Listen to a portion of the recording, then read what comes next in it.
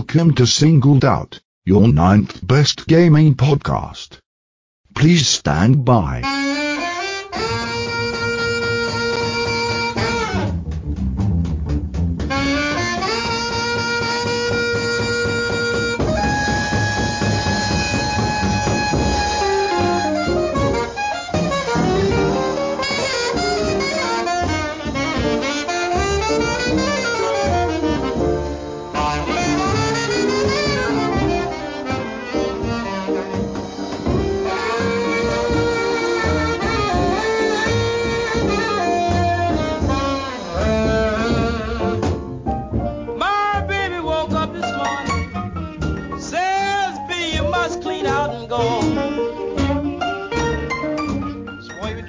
Firefight when there's no goblins in it.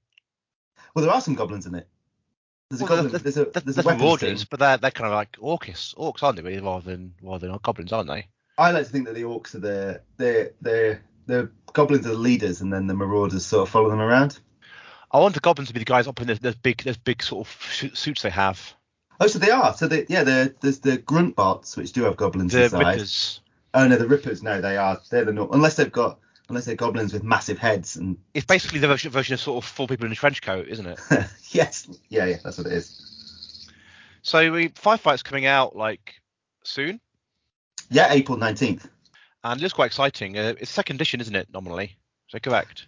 Yeah. So it's the second edition, although actually, I guess there's so many changes compared to first edition. Yeah, that's what I said. It's kind of like first edition, really, or yeah. really? Not really. I mean, calling it the second edition suggests that it builds upon a game that's around a lot, or it's very similar to, but it's not, is it really? No, I'd say I guess it's comparable to Dead Zone first and second, when I guess there was some stuff in common there. There was commonality there, where obviously you had the grids in second edition and in first, but actually the game was totally different, I think. So it's probably more like that, I guess. So yeah, second edition in name, but actually pretty much a completely new game from the ground up. Oh, we are recording now, by the way. That's fine. I seem weird. That's why I'm doing giving you sensible answers. Yeah. This is Rob. Rob is a Mantic person. I don't even know what your job is, to be honest, Rob. Oh, it changes all the time. Let's say today I'm community manager. Community manager. Okay. Yeah. So Rob's basically in charge of describing Mantic in positive terms to the world, and talking about the launch of Firefight, which is coming out in April. Like as you said, it's a sci-fi skirmish game. Well, say skirmish, not sort of a squad based 28mm, isn't it? Game. So what is Firefight, and where's it set, and what's going on with it and stuff? Okay, wow, you got that opening with the big questions there. Well, yeah, explain to me the entire game, and I can put on mute for half an hour. So Firefight, like we said, is a squad based like sci-fi war game, pretty much, and it's playable for about 40 to 50 miniatures, depending upon what faction you take. And then you're on a 4x4 table, and then there's all different scenarios and things like that. And pretty much you're trying to destroy each other. In terms of where it's set, it is set in our Warpath universe. So that's like the collective term for all our sci-fi kind of games. So from Overdrive to Star Saga to Firefight, Dead Zone, and up to Warpath, they're all set in this kind of Warpath universe. And it's not sort of like there's always war, sort of dark and moody. It's kind of shiny, isn't it?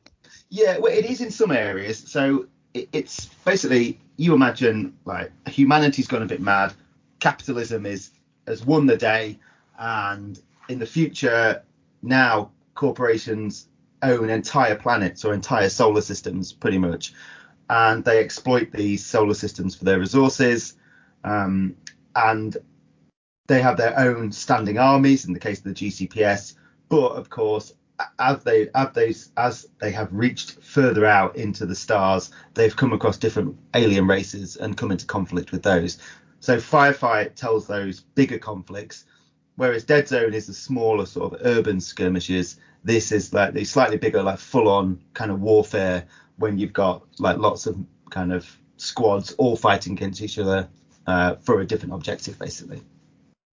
So looking through the rules, it's interesting how it works out. The main premise of the game is it's squad based, as you said. A few things stood out to me. First of all, the way you sort of Well, I'll start on the bigger scale first of all. So first of all, the game is based upon alternate activations. Yeah. So it's you move a squad, they move the squads, and you sort of take it in turns till you're all done. There's command points in it, so you get a pool of them per turn, which can be dependent upon your leader, as well as basically what you roll. You kind of roll them each turn, and you can spend them to do various janky things like double activate different 2D units at once, and use some unique powers to their sort of army. For example, orders to make your men move, shoot, move, for example, that sort of thing.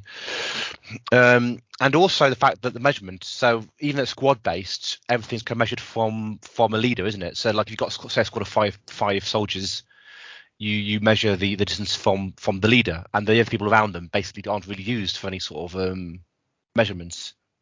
Yeah, that's right. So that comes down to, as we sort of said, this is Firefight Second Edition, and I think one of the issues we found with Firefight First Edition was really that was sort of, there was a Warpath Kickstarter basically where Mantic at the time was creating like this big, large scale war game with movement trays. So a bit more like Kings of War, I guess, sci-fi Kings of War. And some people were a bit like, oh, actually, I wish there was a smaller version that stood in between Warpath and Dead Zone. And then, so I think, as far as I recall, during the Kickstarter, Firefight was sort of created as part of that. But I think the problem is that the rules for Warpath 1 went from Warpath down rather than from Dead Zone up. So if you imagine the most logical place for people to start in the sci-fi stuff is probably with Dead Zone. They would get Dead Zone. They would then want to move up to Firefight. And a lot of the time they were like, wait a minute, these rules aren't anything like I'm used to. This unit behaves in a totally different way. So with Firefight Second Edition, we thought, well, actually, let's rip it all up, go back to the drawing board and say, okay, well, we'll assume that people have got into Dead Zone. I've got quite a lot of miniatures, and then like, oh, actually, I'd quite like to now scale it up with 20 or 30 more, get myself a cool vehicle, and then play from there. So with that in mind, we really wanted to make sure it played really fast. And one of the big things from Dead Zone is obviously you've got the grids, so it's grid-based movement and measuring, which is super quick, and that helps it be quick. So we wanted to kind of replicate that in some way. Couldn't do it with grids, so that's where we came up with this idea that, okay, do all the measurements from the leader, so you quickly can move them around, take line of sight from them, and do that. So that was a reason for doing that method of movement. Yeah, so basically you move your leader, say if your leader wants to move forward and shoot, basically move the leader, and then everyone sort of teleports to within 3 inches of him, don't they, effectively? Yeah, so you keep them in coherency. So as units get bigger, so because what you can do is, although it's typically you'll find that you're in squads of 5, and in their unit profiles they'll say, okay, it's a squad of 5, but then you can actually add more to them. So when you've got horde armies, you can pay extra to, say like the Veermin, for example. You can actually get a squad of 5 stalkers, and then you can pay, can't remember how many points it is now, let's say it's 10 points to keep adding more and more stalkers to them. And then if you do get over 10 models, then you've got a coherency of 6 inches, because obviously it's quite hard to get them all near the leader. But even so, you're still moving the leader and then kind of charging forward the rest of your miniatures. I'm glad you mentioned Kings of War, because one thing that I love about Kings of War is how fast it is, but also there's a lot of meaningful decisions you can tactical decisions you can take, but also it's so quick. A 6-turn game, you're looking at an hour per person. I mean, with the tournament we went to recently, of course, 1,000 points, and it was quarter of an hour each, was it? In the last round, it was 15 minutes each. Okay, that was probably a bit too short, a bit too fast. But the other rounds were like 25 minutes a player, and there was even as a small game, for context purposes, 1,000 points Kings of War, where games normally 2,000 or 200-300 thereabouts. Yeah. But 1,000. So in some games, I think scaling it down wouldn't work so well. But I always found that even the small points games, Kings of War, it was fast and meaningful. Yeah. One problem I have with a lot of sort of sci-fi games on the market, especially the big one, really, is that you move and fire. It's like, what am I actually doing other than moving forward and rolling dice? And looking through Firefight is quite interesting, because first of all, it being alternate activations is very good, because you always can respond to someone else. Also, you have quite a tight sort of set of scenarios, so it's all about controlling the board and controlling, but also the way that assaults work, because assaults basically sort of close combat in the game. I find it interesting how if you move forward and attack someone, that burns up their activation. So if you attack a unit first, they're done for the turn. So you can do clever things like sort of effectively knock a unit out of the activation order, control a bit of the board, and sort of control space. And your opponent, because your opponent can activate their models, they can respond to it in kind. And I think the back and forth makes it very interesting. Yeah, I think so. The other thing is we really wanted to be dynamic because, like you say, if it was just sort of I go, you go, there'd be nothing worse than sitting back and watching your army. What you're doing is rolling. What you're doing is rolling out to each other at that point, right? Yeah. So we wanted to always avoid that. So alternate activations is always a big thing, and also, and you mentioned these earlier, this idea of the command points as well. So that's a little bit like if you've played Vanguard, where we've got the power dice. You roll your leader generates dice, and then you also get kind of 3 standard dice as well per turn. You roll those, that generates your command point. So say you've got 6 points, you can then spend them in the turn to do special orders. So some of them will be unique to your faction. So for example, the Veermen, their ones are all about getting in close to the enemy and attacking because that's what they're good at, whereas the Enforcers are more about improving their shooting. So that's one way where you can sit there and respond to what your opponent is doing. Because if you're like, oh, wait a minute, I don't like the look of this flank. Okay, well, I'm going to use my orders over this side and do that. You've also got like commander orders as well, and they are specifically where if you've got a commander model, you can run them up or run them behind another unit, kind of trigger your command aura. And some of them will be instant effects, and then others will be a bit like auras.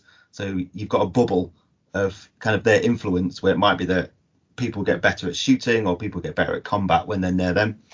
So that does help it to be, a little bit more responsive rather than just kind of sitting back and waiting to get killed. So you can react. Yeah, I think nothing worse than sort of sitting back and seeing your opponent take your toys off. I mean, a lot of the guns in Firefight are relatively short ranged. I think the guns longer than 24 inches is kind of rare. In fact, most of them shorter than that. I mean, the average sort of rifle like gun is like an 18 or 12 inch range gun.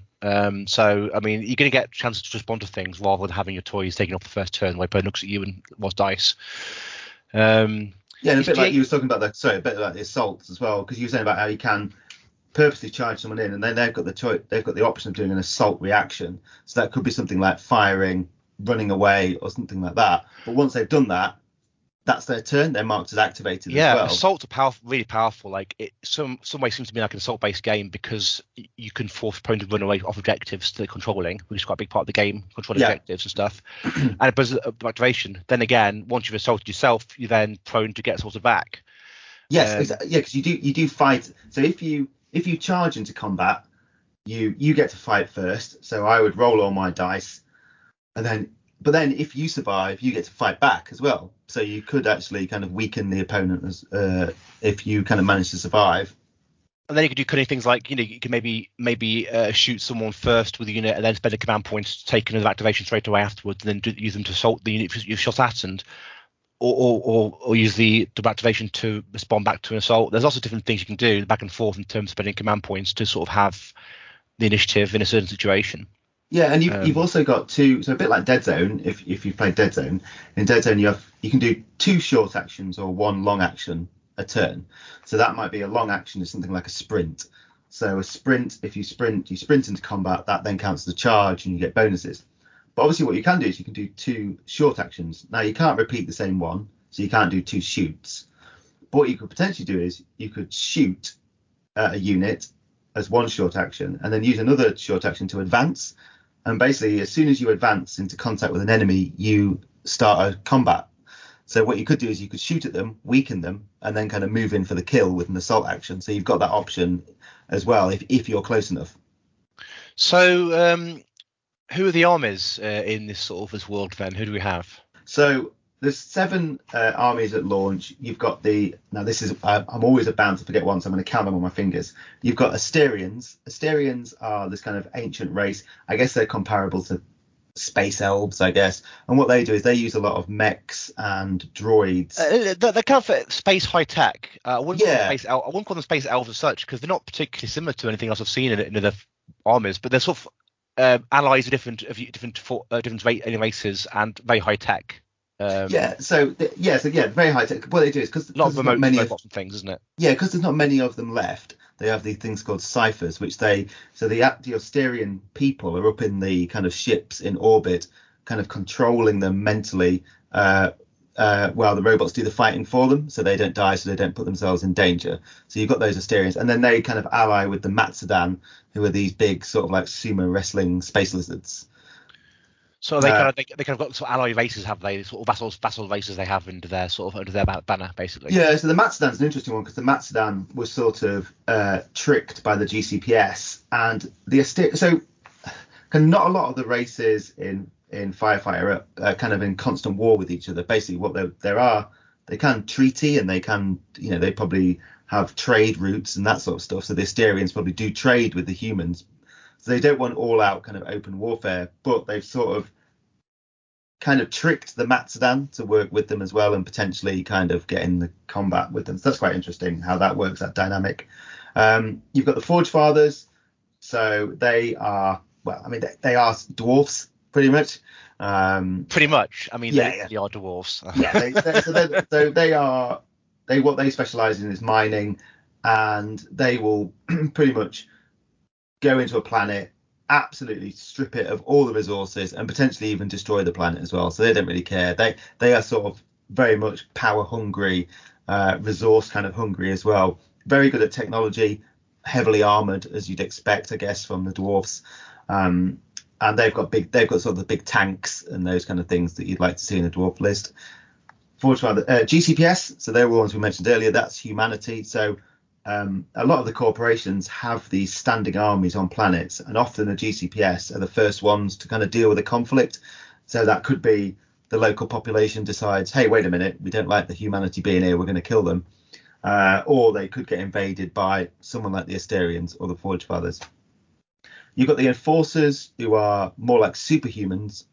So you've got an organization called the Council of Seven, who is in charge of the GCPS. So the GCPS is the sort of humanity's sort of sphere of all the different corporations that kind of run humanity, basically.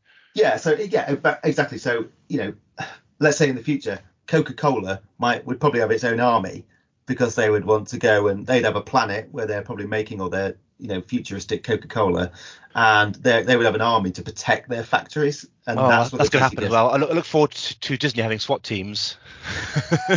That's going to happen, isn't it? Yeah, Disney Dead Zones. God. So whereas the GCPS are sort of like the standard humans, the Enforcers are more the superhumans. They're in these kind of really high-tech suits. They have slightly better technology as well, better at shooting, and that's because they're typically sent in to dead zones by the Council of Seven to deal with outbreaks of the plague. So what are dead zones then, and what's the plague? So dead zones are the plague. The reason why this goes back to the original dead zone. The plague is this really kind of infectious disease that turns people into bloodthirsty monsters, pretty much. No one's quite sure where it's come from. It's really contagious. So what was happening is when kind of the GCPS was encountering these, typically they would start with they discover a big monolith, and then the next minute everyone's getting sick and turning into monsters.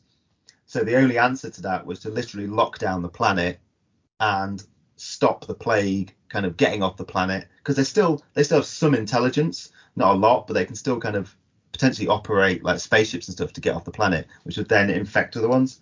So the Council of Seven had the Enforcers, who were then used to go in and eradicate the plague. So they're kind of like the kind of strong arm of the council sent in to deal with major threats like the plague. But then actually now dead zones are kind of declared for all sorts of reasons. It could be that, yes, you've got a plague outbreak. It could be that you've got something like the vermin, who are like the space rats. You could have an infestation of those.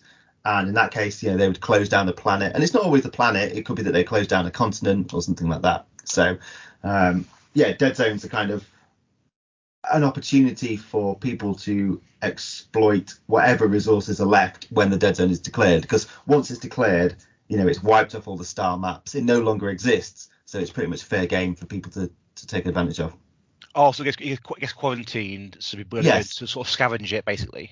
Yeah, but its containment protocols are kind of initiated, and then after that, once that's done, then anyone can kind of go and try and find, let's say there's secret weaponry there, they can try and get those and that sort of stuff. So yeah, the dead zones are a free for all pretty much of people to start fighting. Other armies, we have the Marauders. Yeah, so the Marauders are the collection of greenskins. So Goblins. I mean, it's mainly goblins. Goblins Many with goblins, some. yeah. Yeah, I mean, but we've just done the new hard plastic Marauders, so the Orc Commandos. They were something that had been asked for a long time, and previously they'd been in PVC for Dead Zone, and now we've done the hard plastics for those, which is really cool.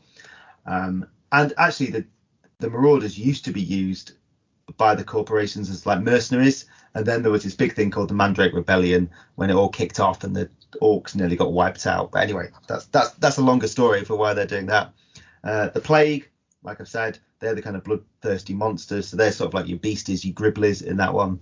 And then finally you've got the Vermin, who are the space rats, who have all this kind of experimental technology full of chemicals and stuff that would kill a human normally, but somehow they seem immune to it. Okay, so there's quite a few factions at launch there, really. We'll say at launch, it's been out technically for a while, hasn't it, really? Yeah, I think that the good thing is because I think it's fair to say that Firefight First Edition didn't necessarily hit the ground running. Let's say, it didn't get the kind of, not enough people played it, I think. So for a lot of people, these are totally new. This is a totally new launch with totally new armies that they've never seen before, and that's what we're seeing actually from the kind of reaction we're getting so far. People are like, oh wow, I didn't really realize. I sort of, maybe people had heard of Dead Zone, but they didn't realize actually how fleshed out the rest of the range was. It's actually, the sci-fi hard plastics we've got are kind of comparable to Kings of War. I mean, some of the models are fantastic, like the Vermin tunneling machines, or fantastic sort of giant drills they've got. Absolutely superb models. Yeah, and that's hard plastic, and that's one of those things that kind of before people were buying it for other game systems, I think, rather than actually using it for Firefight. And some of the flyers, like the Enforcer flyer they have, some of the flying vehicles, I think all the factions have, look really, really cool, kind of sleek, sort of flying machines. And I guess are they all hard plastic or some of them resin?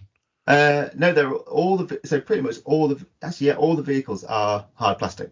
So from the Enforcer Interceptor to the GCPS Mule and the Hornet, they're all hard plastic. And I think that was another reason for us wanting to kind of do a second edition, because although we were using a lot of the hard plastic infantry in Dead Zone, we had all these really awesome vehicles that were kind of just sitting there on the shelf and weren't really doing a lot with them. So we thought, actually, let's get these on the tabletop and actually get people playing with them. Yeah, we're looking at the game basically. I look for things in war games like counterplay and speed, and I think it's got both those. The rules are fairly simple. Like, I'm looking at the rulebook here. I think the rulebook total is get rid of all the fluff parts of the book, so I can count the page numbers more easily. I think you're looking at about 35 pages for the rules. That includes everything, including the scenarios. Yeah, that's a big thing. I think I think we like to have fairly simple rules. You mentioned Kings of War. Actually, it doesn't take long to explain a game of Kings of War. I think what you've got to get good at it, you then got to get used to things like flanks and positioning. And I think that'll be the same in this one. It won't take long to explain it, but it'll be how you use your command orders, how you use the activations, and that sort of stuff is where the sort of skill will come, rather than you sort of burying your head in a book and trying to work out how to play all the time.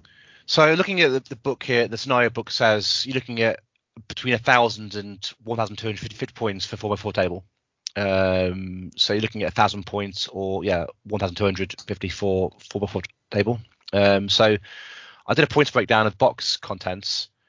The starter box, both armies about 360.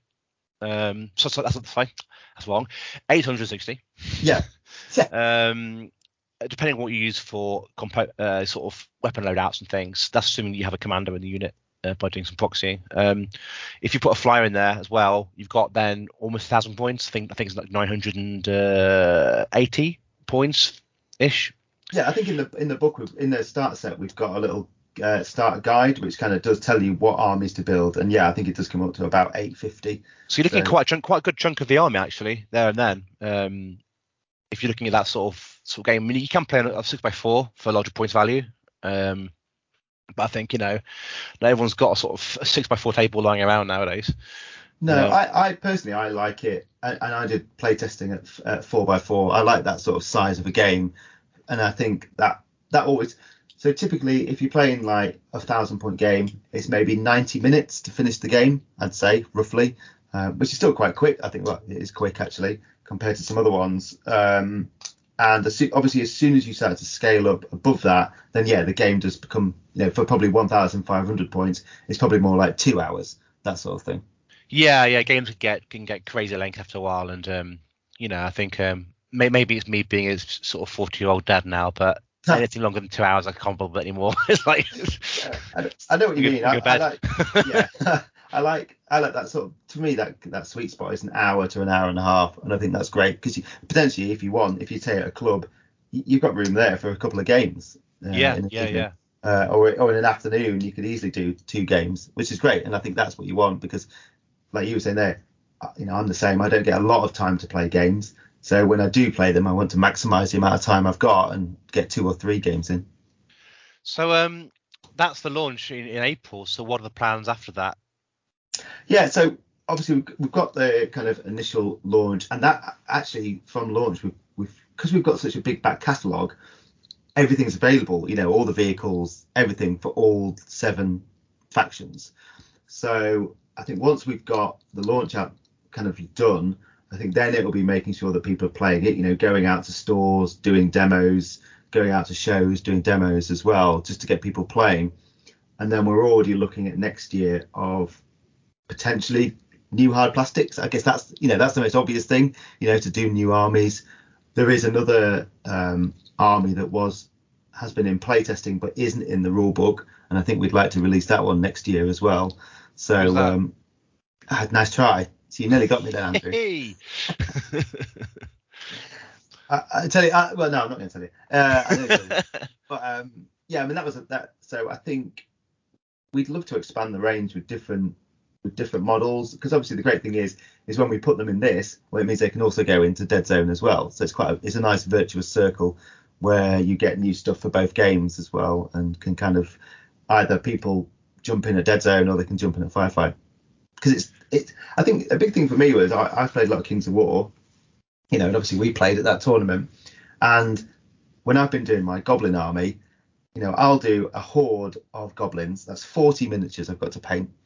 And I do that. That's one unit worth 125 points. And I'm like, wow, that's, if you're playing 2,300 points, that's not even 10% of your army. So it was a bit of a revelation for me when I was doing Firefight, because I've never done a big sci-fi game before.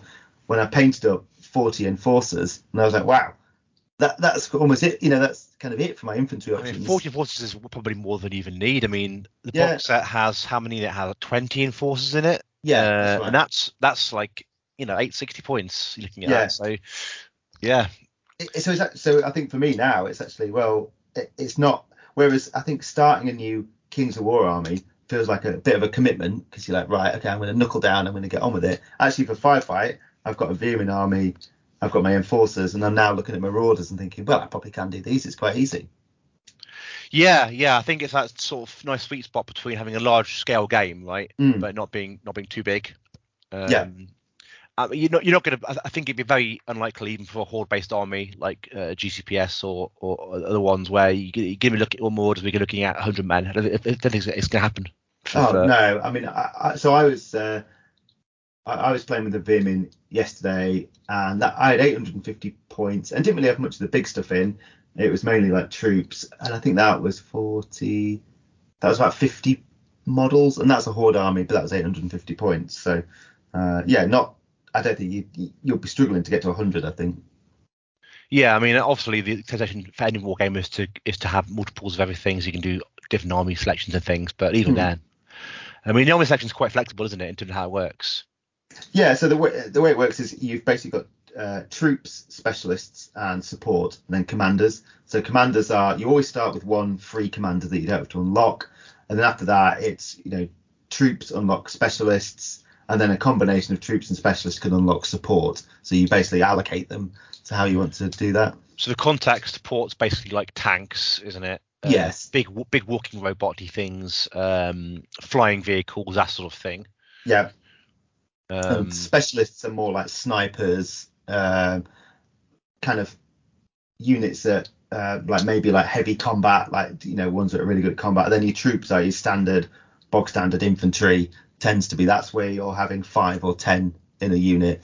And then your commanders, yeah, they're the leaders. And you can have multiple commanders, and the benefit of that is you'll get multiple dice, you'll get more command dice, but also when you're doing your command orders or issuing faction orders, the more commanders you've got, the more points you've got, kind of more positions, you've got to issue those orders from. Yeah, so it looks really interesting. Like, I think there's going to be a lot of play in it. I think there's a lot of scope having a good army that's painted, you know, not too long a time. Like, as you mentioned, Kings of War, like I'm painting a second Kings of War army right now, and it's basically a year per army for me, I think. Yeah, I'm the same. I tend to, for Kings of War, I like to do one army project a year, and I mean normally that army project is more goblins, but sometimes it can be actually. Like last year I did salamanders. This year I think I'll probably actually do Firefight. But yeah, I've done Force of the Abyss, dwarfs, all sorts for Kings of War. Yeah, I could crack out a Firefight army maybe a month. Yeah, I mean, I did my enforcers in lockdown. Lockdown was great for hobbying for me. I got loads done, but I think that took me maybe a couple of months. Once I'd got my paint scheme sorted down, it was about that. So yeah, not long at all, really. How much terrain do you have in this game? So I guess it does depend on the scenario, because some scenarios will specify that you need buildings, but generally it's not as terrain heavy as something like Dead Zone, where, you know, the terrain is almost like the third player in some ways, because it's so integral to the game. In terms of terrain, I'd probably say it's a bit like Kings of War, you know, 2 blocking obstacles, some terrain, some obstacles to use for cover. But yeah, it's not overly dense. I think if you've played other sci-fi games, you've probably got enough terrain, I think, for this one. Yeah, I think the only sci-fi game I can think of that would have more terrain than this one is probably going to be Infinity, where you need like terrain everywhere, otherwise you're going to die. But I think this one, I think certainly, terrain's impactful and meaningful. At the same time, it doesn't dominate the game. I think it's exactly. Yeah, because you can go inside buildings and you can shoot. You know, you can shoot from buildings. You can use them as sort of defensible fortifications. But then also you can do things like there's a move called Hit the Dirt, where even if there's no cover, you can actually, you imagine, because yes, we all play on battlefields that are totally flat, but obviously if you were really fighting out in the battlefields, there'd be little hills and all sorts. So if you can hit the dirt, you are in cover, so there isn't that reliance on okay, I always need to have some terrain that acts as cover. You can make it up. Are there any events planned for it anytime soon?